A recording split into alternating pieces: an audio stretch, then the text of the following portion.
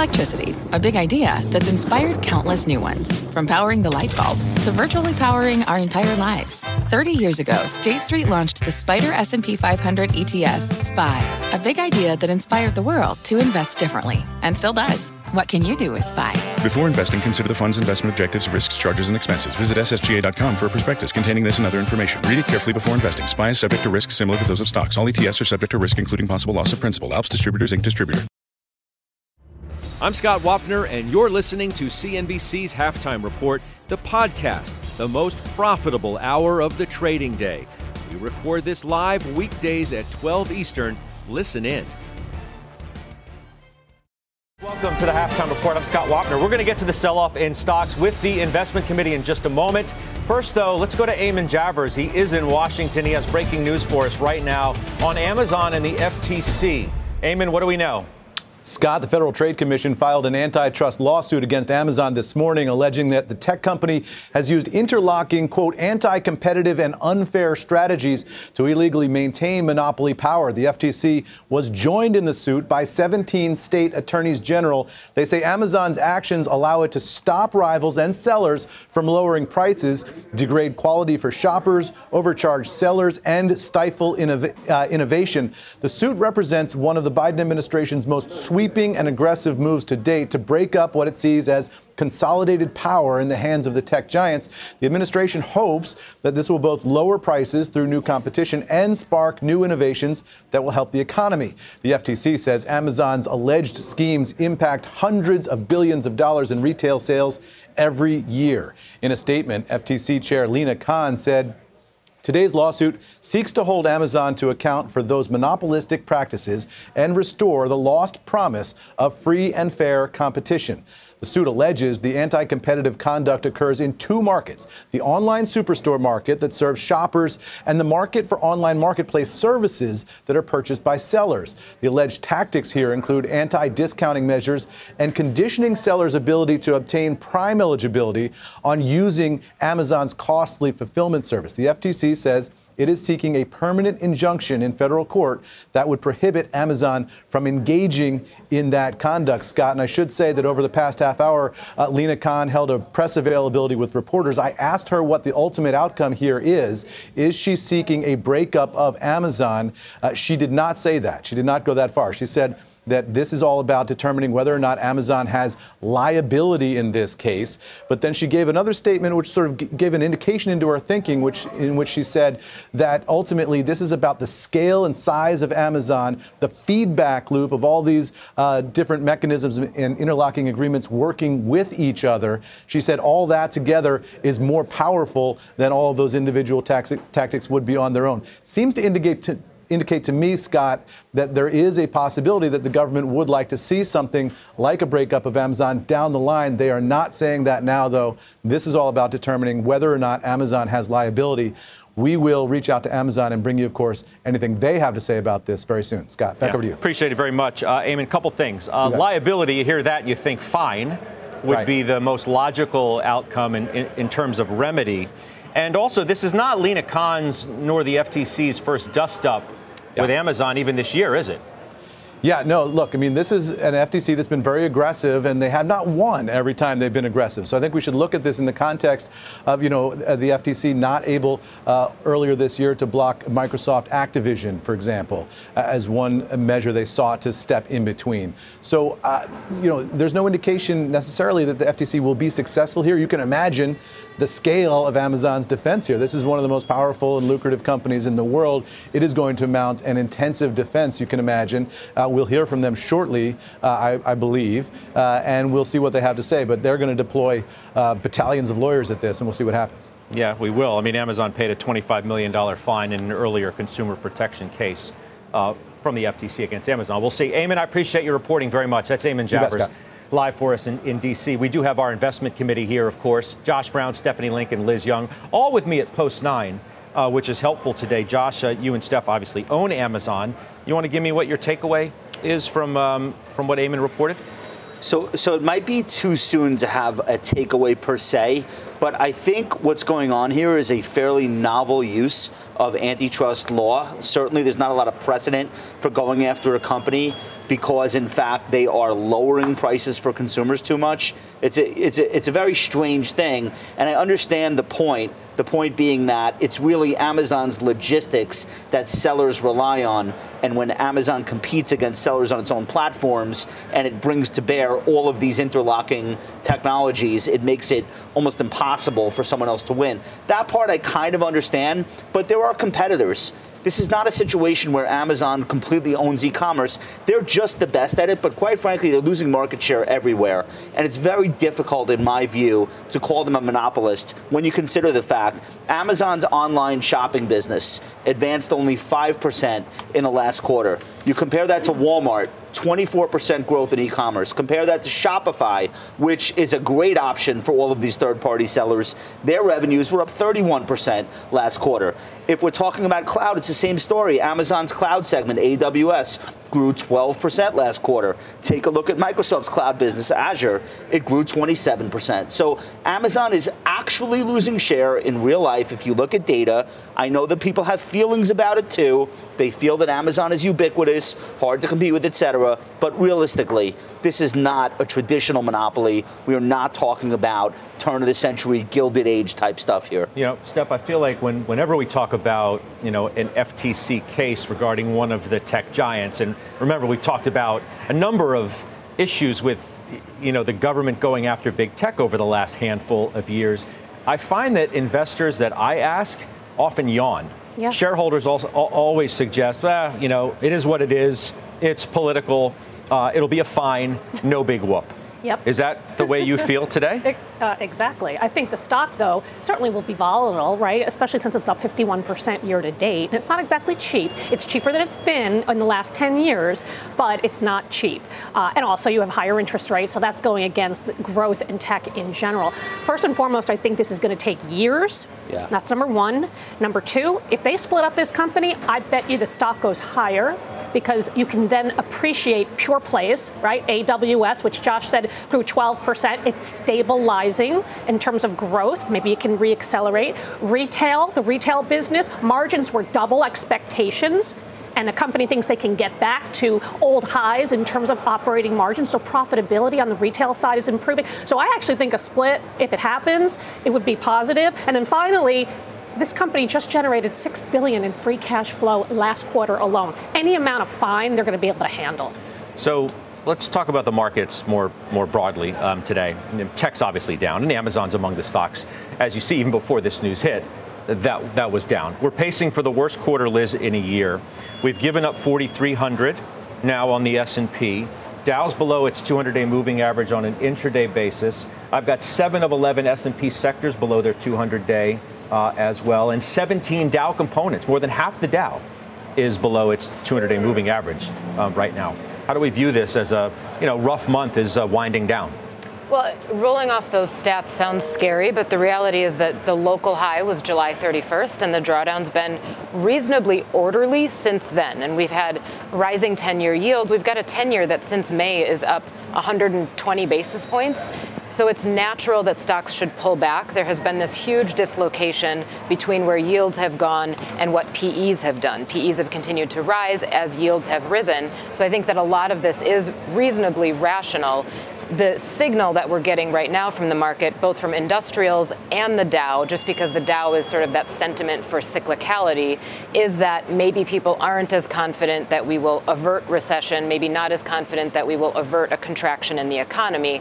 And I think that that's also healthy. I think there needs to be a healthy amount of skepticism, which we were missing through the end of July. Okay, I feel like we've got, the major issue, Steph, at hand is what still is a pretty strong economy, and that's obviously good, okay, versus too strong of an economy, which leads to higher rates, which leads to more sticky inflation, which is bad.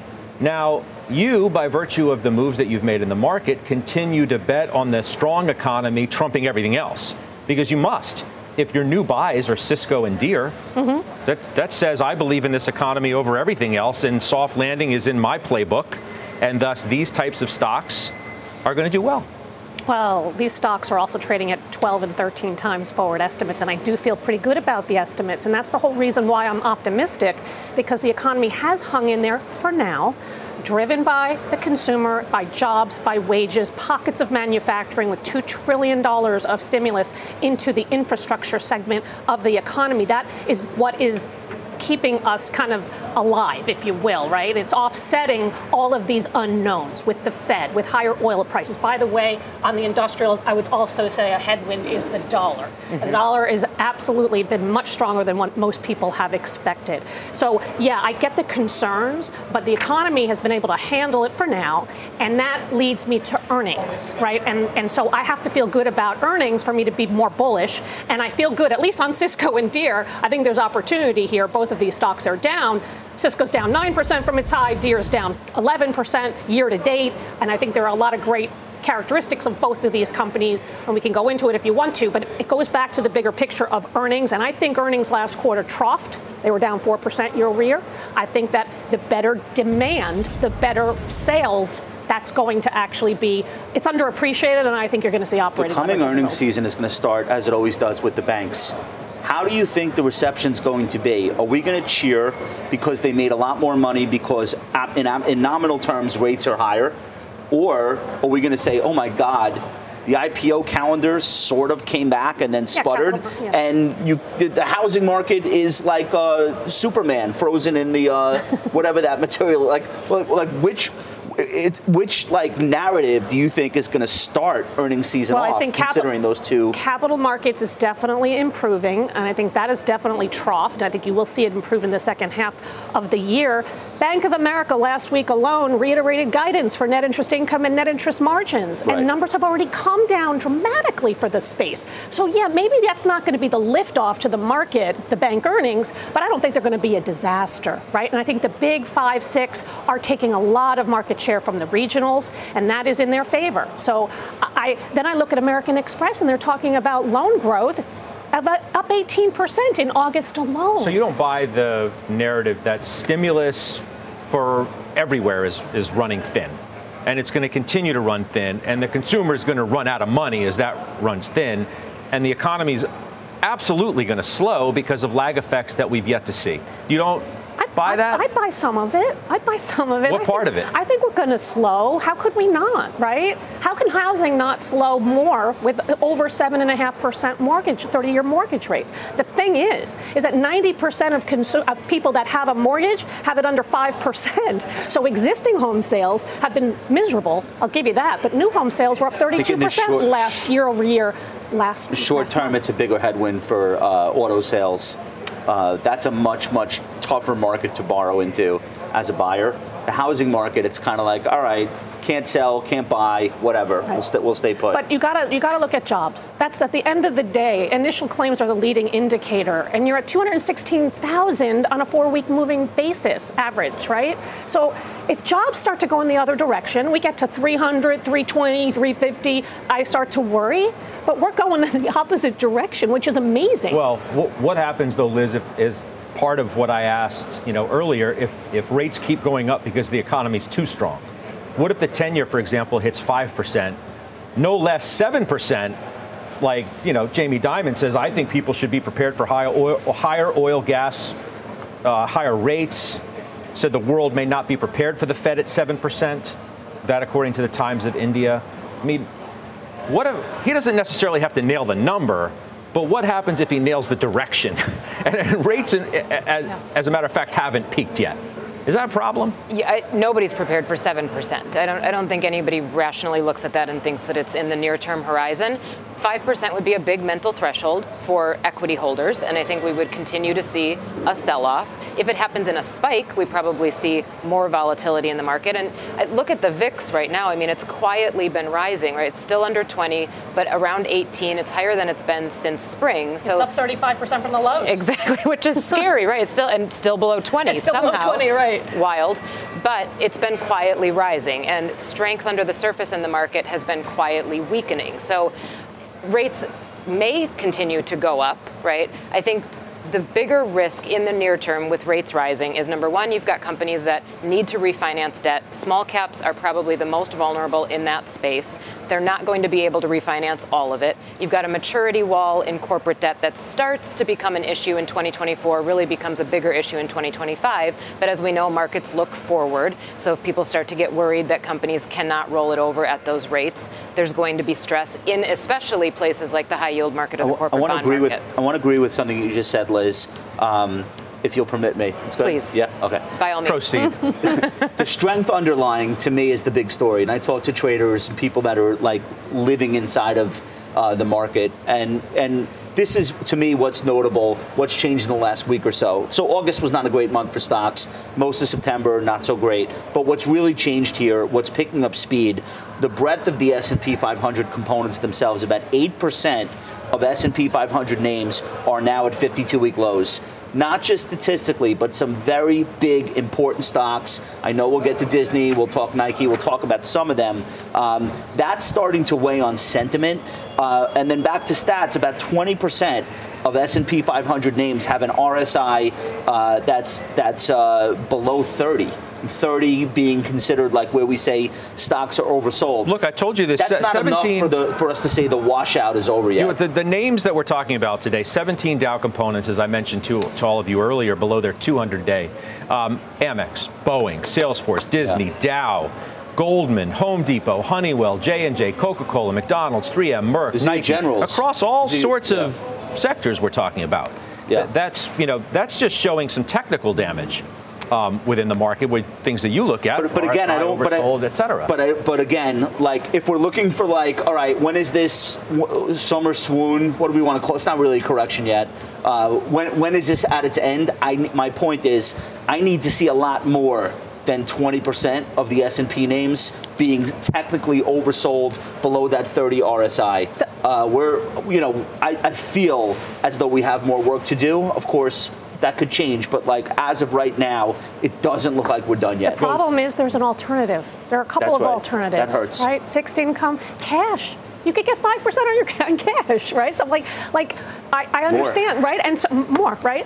But how do you keep making a more bullish case than most for the stock market? Well, I'm thinking about, look, it's not 100% like bullish. I didn't say 100%. I just said more bullish than most. You're buying stocks like Cisco and Deere. You've got to be pretty positive. Because the economy is running above trend, and the Atlanta Fed GDP tracker is at 4.9%. Even if we end up at 3%, that's really good. That's really good. And to your point earlier, though, what's bad is that inflation will stay elevated. So there are puts and takes, Scott. But I think when I can find blue chip companies with stellar balance sheet, number one in the industry, on sale with margin upside, and if I think that the economy is going to hang in there, demand upside, sales upside, that's to me very compelling. You know what I'm thinking about as you say that?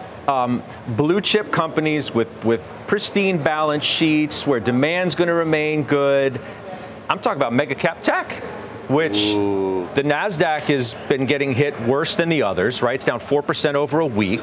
Rising rates have had a more psychologically difficult and tough impact on the performance of those stocks.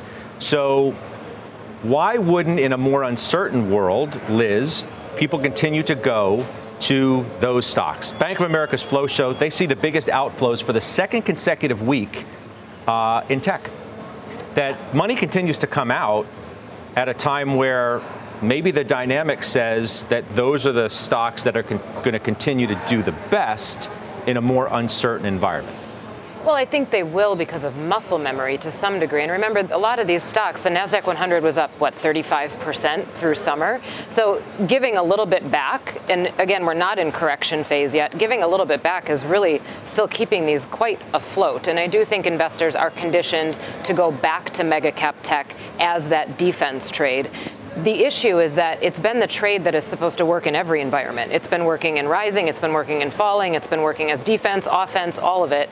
And there are headlines now coming out about a lot of these companies. All the headlines are different, but there are headlines coming out that are affecting company-specific sales that I think could send some of it into a little bit more volatile of a territory.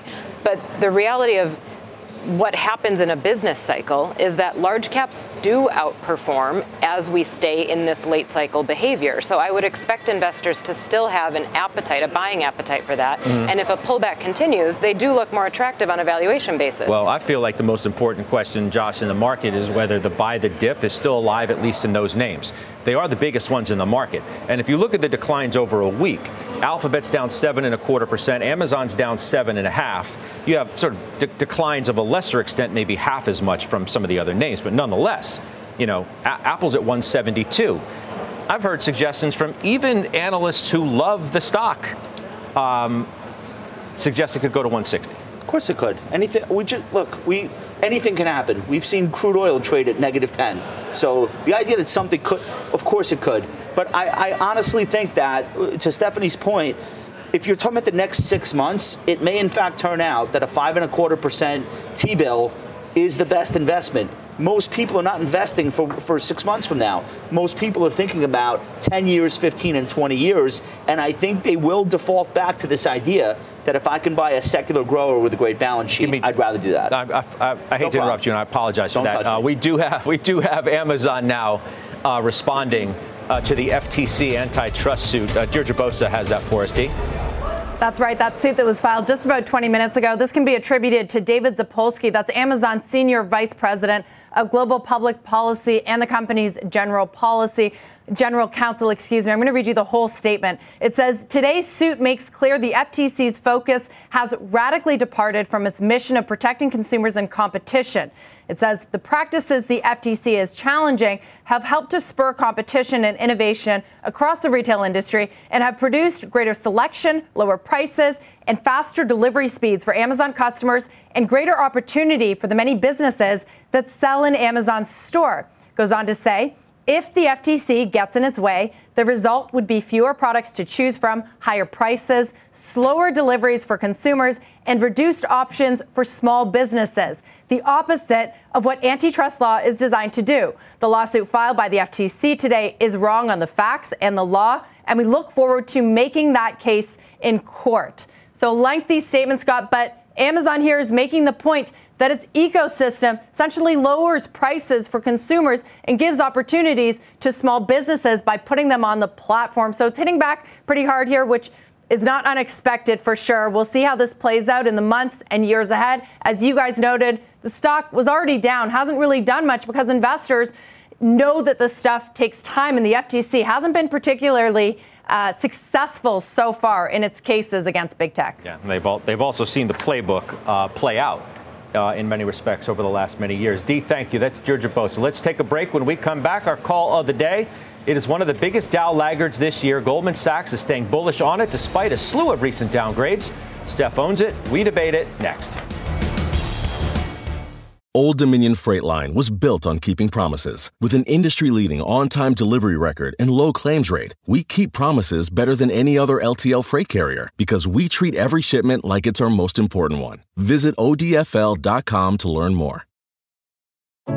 What does it mean to be rich? Maybe it's less about reaching a magic number and more about discovering the magic in life. At Edward Jones, our dedicated financial advisors are the people you can count on for financial strategies that help support a life you love. Because the key to being rich is knowing what counts.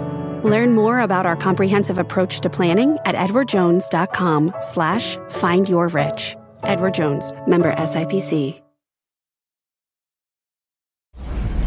All right, it's a red Tuesday, as you saw. How about Nike? Let's show the shares. There they are. Not doing much.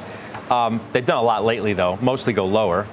So, Steph, Goldman Sachs today, call the day, reiterates Nike as a buy. They have a 60% upside to their price target, 145. Okay? In what has been a really negative environment, at least, stock performance, Wall Street commentary has been kind of brutal. What do we do with this? I mean, it started with Foot Locker, right? I mean, that's what started the decline. This stock was really a good one the first half of this year, right? And then it rolled over hard. What were we talking? I'm sorry to interrupt you. Wasn't there a stretch? We are talking about Nike where it had like 11 straight days of losses, like the longest streak that's had forever, right? Yes. Now it's on pace for its 8th straight. I know. So it goes through these stretches. Now, you must think that these are buying opportunities. That stock's cheap. That's the problem. It's not that cheap PE. No, it's not. That's the problem, right? It's a compounder over the years. This is a longer-term call for me. It's been disappointing for sure, but you've had a derating in the stock. On average, the stock trades at 28 times forward. It's now at 24 times. Very rarely does it trade in this area, and that's because it is the number one company in the industry. 78% footwear share, right, around the world. They do have exposure to China, which I actually like the consumer recovering in China. I don't like China per se, but I think the reopening will help. I like their brands. I like their innovation. And I do think that one of the problems that these guys have seen over the last couple of years are depressed margins. We talk about it all the time. EBIT margins are 11%. If you believe, like I do, they can get back to the upper teens, this stock has earnings power of $6.50. You're at 3 and change right now. Over the next couple of years, how is EBIT margin? How are they going to get better? Well, you got lower freight costs, lower input costs. We'll see what happens with the dollar. That'll be a problem. But inventories are coming down. Inventories were down double digits in Greater China and the U.S. last quarter, right? And they're flat overall for the company. Mm-hmm. I mean, they were so bloated a year ago. So there's a lot that they can do right.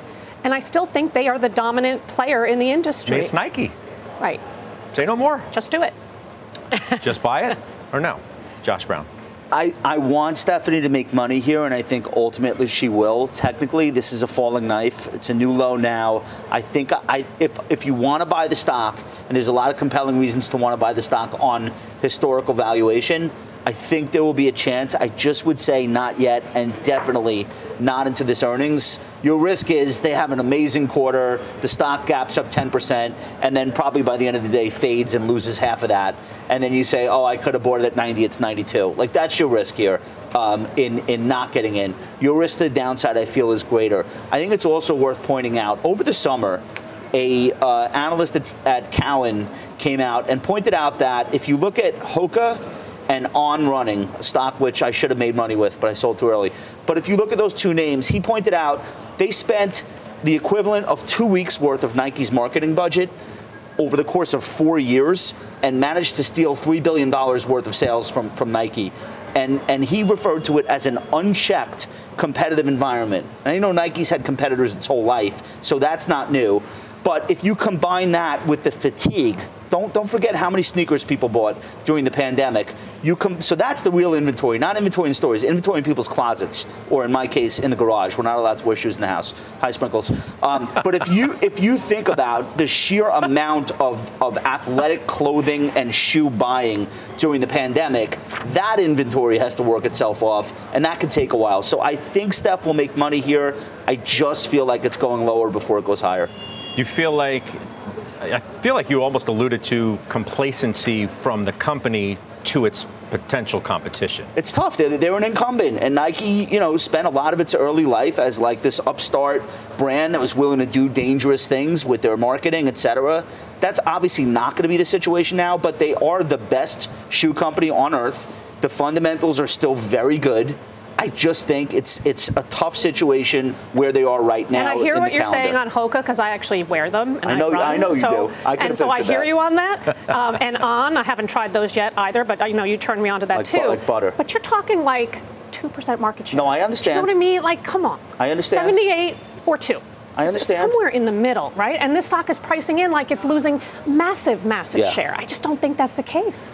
All right, let's get the headlines now from Silvana Henao. Hey, Silvana.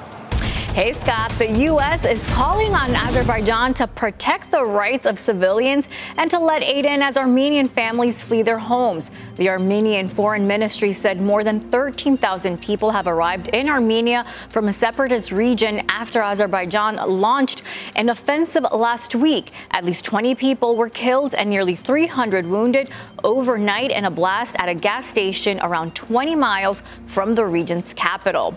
7 candidates have qualified for the second Republican presidential debate. Former Arkansas Governor Asa Hutchinson is the only candidate who didn't make the cut after the first debate. Former President Donald Trump has once again opted out and will hold campaign events in Michigan. And chipmaker Nvidia recently reached a $1 trillion valuation. And to celebrate today, it's returning to its roots by throwing a party at Denny's in San Jose. That's where the founders launched the company 30 years ago, Scott. Silvana, thank you. Yes. Silvana Henao with the headlines for us. Up next, 2 bullish calls on the only positive sector this month. We'll see where the committee stands on that trade in just a couple minutes. B2B selling is tougher than ever, and we feel your pain. If you're struggling to close deals, consider giving LinkedIn Sales Navigator a shot. This sales intelligence platform helps professionals like you engage high-value customers, drive higher revenue, and increase sales performance. Sales Navigator also guides you in targeting the right buyers, highlights key signals such as job changes or which accounts you should prioritize, and uncovers hidden hot prospects so you can find those buyers that are most likely to convert. Fueled by LinkedIn's 1 billion member platform, Sales Navigator gives you the most up-to-date first-party data, enabling you to unlock conversations with the people that matter. Right now, you can try LinkedIn Sales Navigator and get a 60-day free trial at linkedin.com/halftime report. That is linkedin.com/halftime report for a 60-day free trial. Let LinkedIn Sales Navigator help you sell like a superstar today. Just go to linkedin.com/halftime report and get started. All right, energy pulling back today. It's still the only positive sector this month. Marko Kolanovic, JP Morgan, turning bullish once again on the global energy complex. Keith Lerner of Truist upgrades energy. We're using the recent pullback to upgrade the sector from neutral to overweight. Liz Young, are we jumping on the bandwagon here, or is this legit? I think some people are jumping on a bandwagon. Steph and I were talking about this at the break, and now I'm nervous. Everybody's on it, right? And it's the only positive sector, so it looks like, well, why not? Of course we want to buy that. I still do like it. I've used it as my final trade a few times over the last couple months. Part of it is the sector is cheap, right? And it's not necessarily cheap for a reason. You could say that about financials too, but I think right now financials are cheap for a reason. Energy is cheap. You've got shareholder-friendly actions and companies, and the companies are lagging oil prices that have gone up.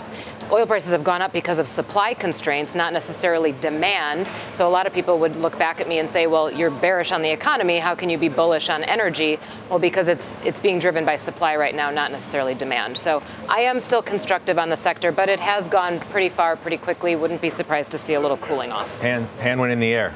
Yeah, well, no, I was waving to Mike, but I would say WTI just made another high for 2023, and now we're approaching those summer 2022 levels, and that's with overall inflation cooling off, or at least not accelerating higher as it was. I think this is its own story, and I think if you break this year in half, because yes, some of these stocks have really big gains, but that's just recent. Year to date, the median return for the XLE names is only plus 4%. Actually, they're trailing the market, definitely trailing NASDAQ. Now, over the last quarter and a half, median return for XLE is like 16%. So that's that rally that Liz is referring to. And for sure, these stocks have caught fire. They've definitely become more exciting because they're one of the few things going up since August 1st. But I don't think that's a reason not to be in the trade because the fundamentals and technicals are both lining up. So I continue to stay here. I'm playing it via RIG, which is Transocean, which is hugely speculative. Please don't follow me into it. But I also own IEO, which is a more conservative way of getting exposure, and I like that too. These companies are just printing money. Free cash flow is off the charts. Schlumberger last quarter, SLB, last quarter did $1 billion in their quarter alone. And you're getting 19, you pay a little premium because it's number one, 19 times, right? But for mid-20s EBITDA growth. If you want to get a discount on the oil services companies, I would look at Halliburton, which is trading at 14 times, and it's lagged Schlumberger substantially. But, I mean, Chevron's at 12 times, and it gives you about almost a 4% dividend yield, and they are a very diversified company. Diamondback Energy, pick an E&P, right? Is it Devon? Is it EOG? Is it Diamondback? They're all returning cash to shareholders while keeping production actually tame. What if the getting is good? I hear you for all the reasons why, but the runway of opportunity is short. Once real concerns come in about a potential recession or even more dramatic global slowdown, supply it's only story, a matter more of than time. A demand story, so it's though. Supply trumps everything. I think Steph. so. It'll fall. Oil prices will fall if we go into a global recession. There's no question about it. That's why these are cyclical companies, right? And that's why they do trade at the multiples they do. No, but I'm talking I'm wondering if the cyclical nature of these is a matter of months rather than a longer stretch because of those concerns that may still be to come. Well, it all depends on your outlook on the economy, right?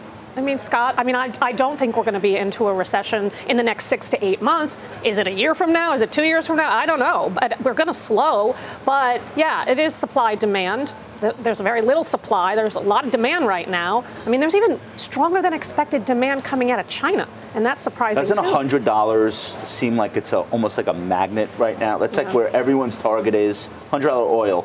These stocks, they may not be substantially higher on $100 oil. They'll be higher. Yeah, but free cash flow, that drives the day, right? And Caterpillar has said, the management has said their sweet spot of where oil should be, where they like it, is like 80 to 90. Yeah. They don't want it at 50, and they don't want it at 100. They want it somewhere in between. All right. We're losing a little bit today in the market, as you know. But coming up, we're going to be talking about winning. Because coming up, NFL front office veteran and 3-time Super Bowl winner Michael Lombardi joins us live at Post 9. His lessons in leadership from a 3-decade career in the league, the big league. Halftime is back right after this. We're back. Winning one Super Bowl hard enough. 3 is pretty rare, as you know. Our next guest, though, has done just that. As an executive under 3 of the most legendary names in the game of football. Michael Lombardi is the author of Football Done Right, setting the record straight on the coaches, players, and history of the game. He's here at Post 9. Welcome. It's good to see you. Thank you. No relation to Vince Lombardi. Let's just get off. No. You should just tell people. Well, Absolutely. Really, my last name's Smith, and I changed it when I was early, so I look like a Smith, don't I? All right, so I mentioned 3 Super Bowls under 3 legends, Bill Walsh, Al Davis, and Belichick. Yeah. That's pretty remarkable to work under all 3. I'm curious as to what you took away from those experiences. Well, I think all 3 of them had this incredible ability. You know how Steve Jobs describes focus as the ability to block out things that may be helpful but aren't helpful to the moment, and those 3 gentlemen all kept the main thing all the time, and their focus was constantly, and Belichick still is, on what is most important. I mean, the Eisenhower mantra, the list, the urgent and important, that applies to all 3, and that's how they behaved, and so they never really got distracted by other things that kind of set them off course. And they were devoted to the game. Al Davis told me once, he said, you don't work in the NFL, you live in the NFL. And I think all 3 of those lived in the NFL. You're wearing the fruits of your labor, and one of those Super Bowl wins, obviously the one where the Patriots beat the Falcons after trailing 28-3. That thing's like the size of an aircraft carrier. What's the state of coaching in the league today? Does it measure up? Now, take Belichick out of it because he's still coaching, obviously, but you had some amazing coaches back in the day, and we could go through the list: Parcells, Joe Gibbs, et cetera, Ditka, et cetera. We've subcontracted it a little bit into the sense that the job is so overwhelming. The owners have hired coordinators to be head coaches, missing the element of leadership. I think it's one of the things that prevents the minority candidates to get ahead, because we're not spending enough time on leadership. Back in the day, leadership was important. Parcells led. Gibbs was a leader. They also called plays, but they also led. And I think we need to spend more time developing that. Ex-players are good at understanding the craft, but leadership is a whole element that you have to spend time on. In my first book, Gridiron Genius, I spent a lot of time on that in terms of culture and why those 3 guys were able to win, because they set the culture. What do you think of the season as it's got underway here is the most interesting storyline from the perspective of somebody who's actually lived in the game for your whole life? Taking Kelsey and Taylor Swift out of the equation. No, you can keep it. There's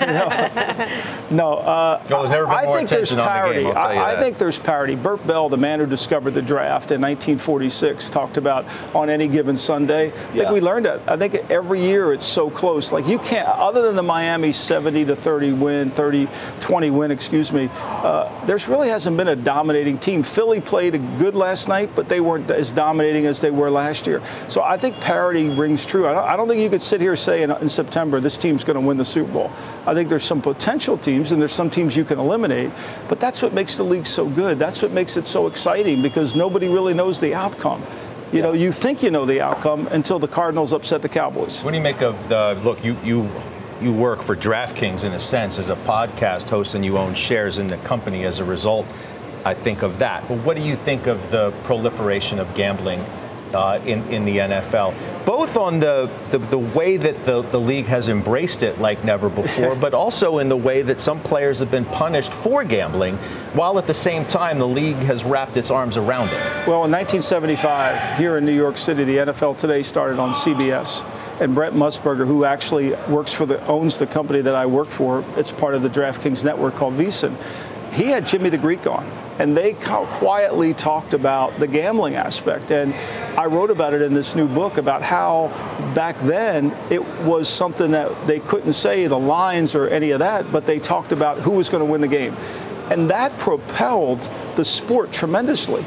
It really has. It brought more interest in, just like fantasy football has developed the sport into this high level. And I think it's only good for the game. Now, I think there's mechanics that everybody has to work around, and there's protocols that you have to go through.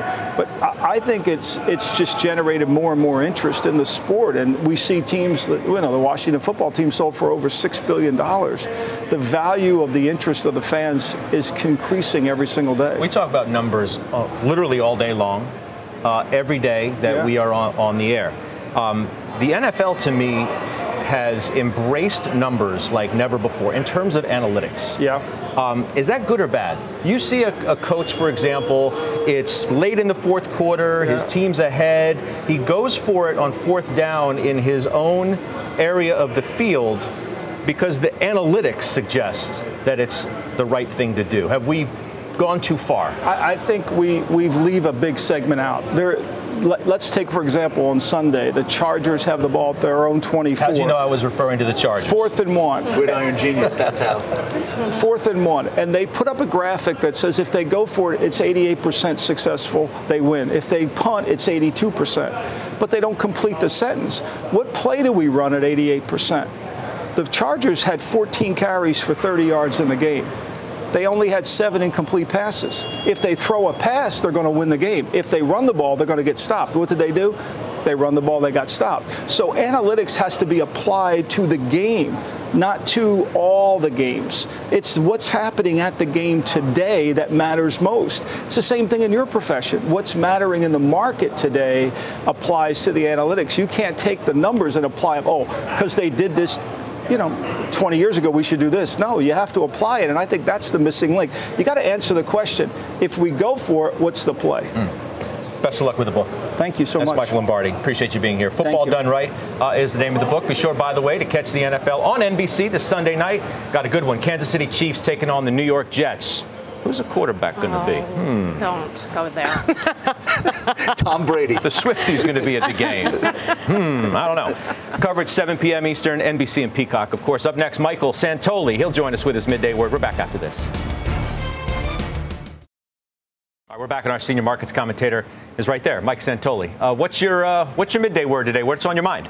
Well, obviously sloppy, but not panicky. It's kind of the market tone today, but some also very interesting wrinkles. Things like the Pure Value Index is holding up relatively well. Regional banks have done fine this week. It seems as if there's a bit of a pile on the big index names to the downside. Once you get below a 5% pullback on a closing basis, you often have to see things to get genuinely oversold. So we're working on that. I think the conditions are rounding into place, not quite there. Final point is, I think for whatever you think about Jamie Dimon talking about a 7% Fed funds rate, I think it's a good thing when everyone starts to say, oh no, there's no end in sight. Yields can only go higher from here, because it shows you that the psychology started to over extrapolate the move. We'll see if that in fact eventually puts a cap on yields, which is what we're trying to digesting here. Can the economy handle where yields are? Yeah, obviously, Dimon says things that, make us talk. Whether it's the hurricane comment that certainly we spent a bunch of time talking about, wondering how bad this might get as the Fed was on its, a path of raising rates to this degree. And now he's throwing another one out there for us to think about, though.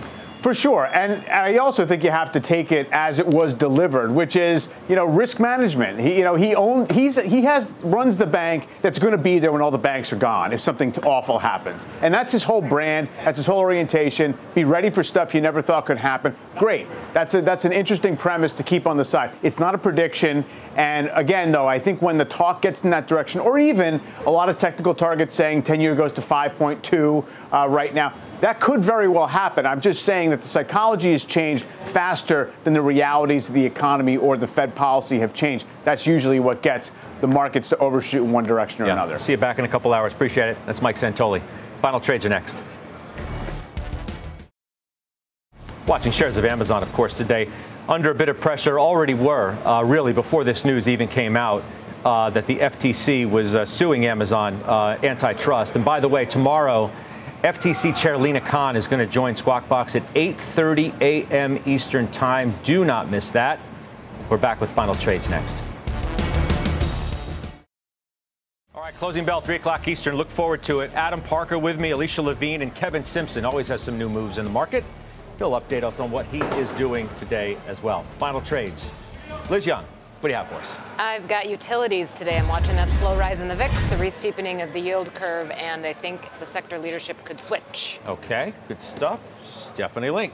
IBM, it's only up 2% year to date, but it's up 25% from its recent lows. It trades at 15 times earnings, good yield, and I like the software and consulting mix, which is 75% of total revenue. Okay, JB. If you've been hiding out in money markets or cash, consider lengthening your duration a little bit. The SHY 1 to 3 year Treasury bonds current SEC yield is 5%.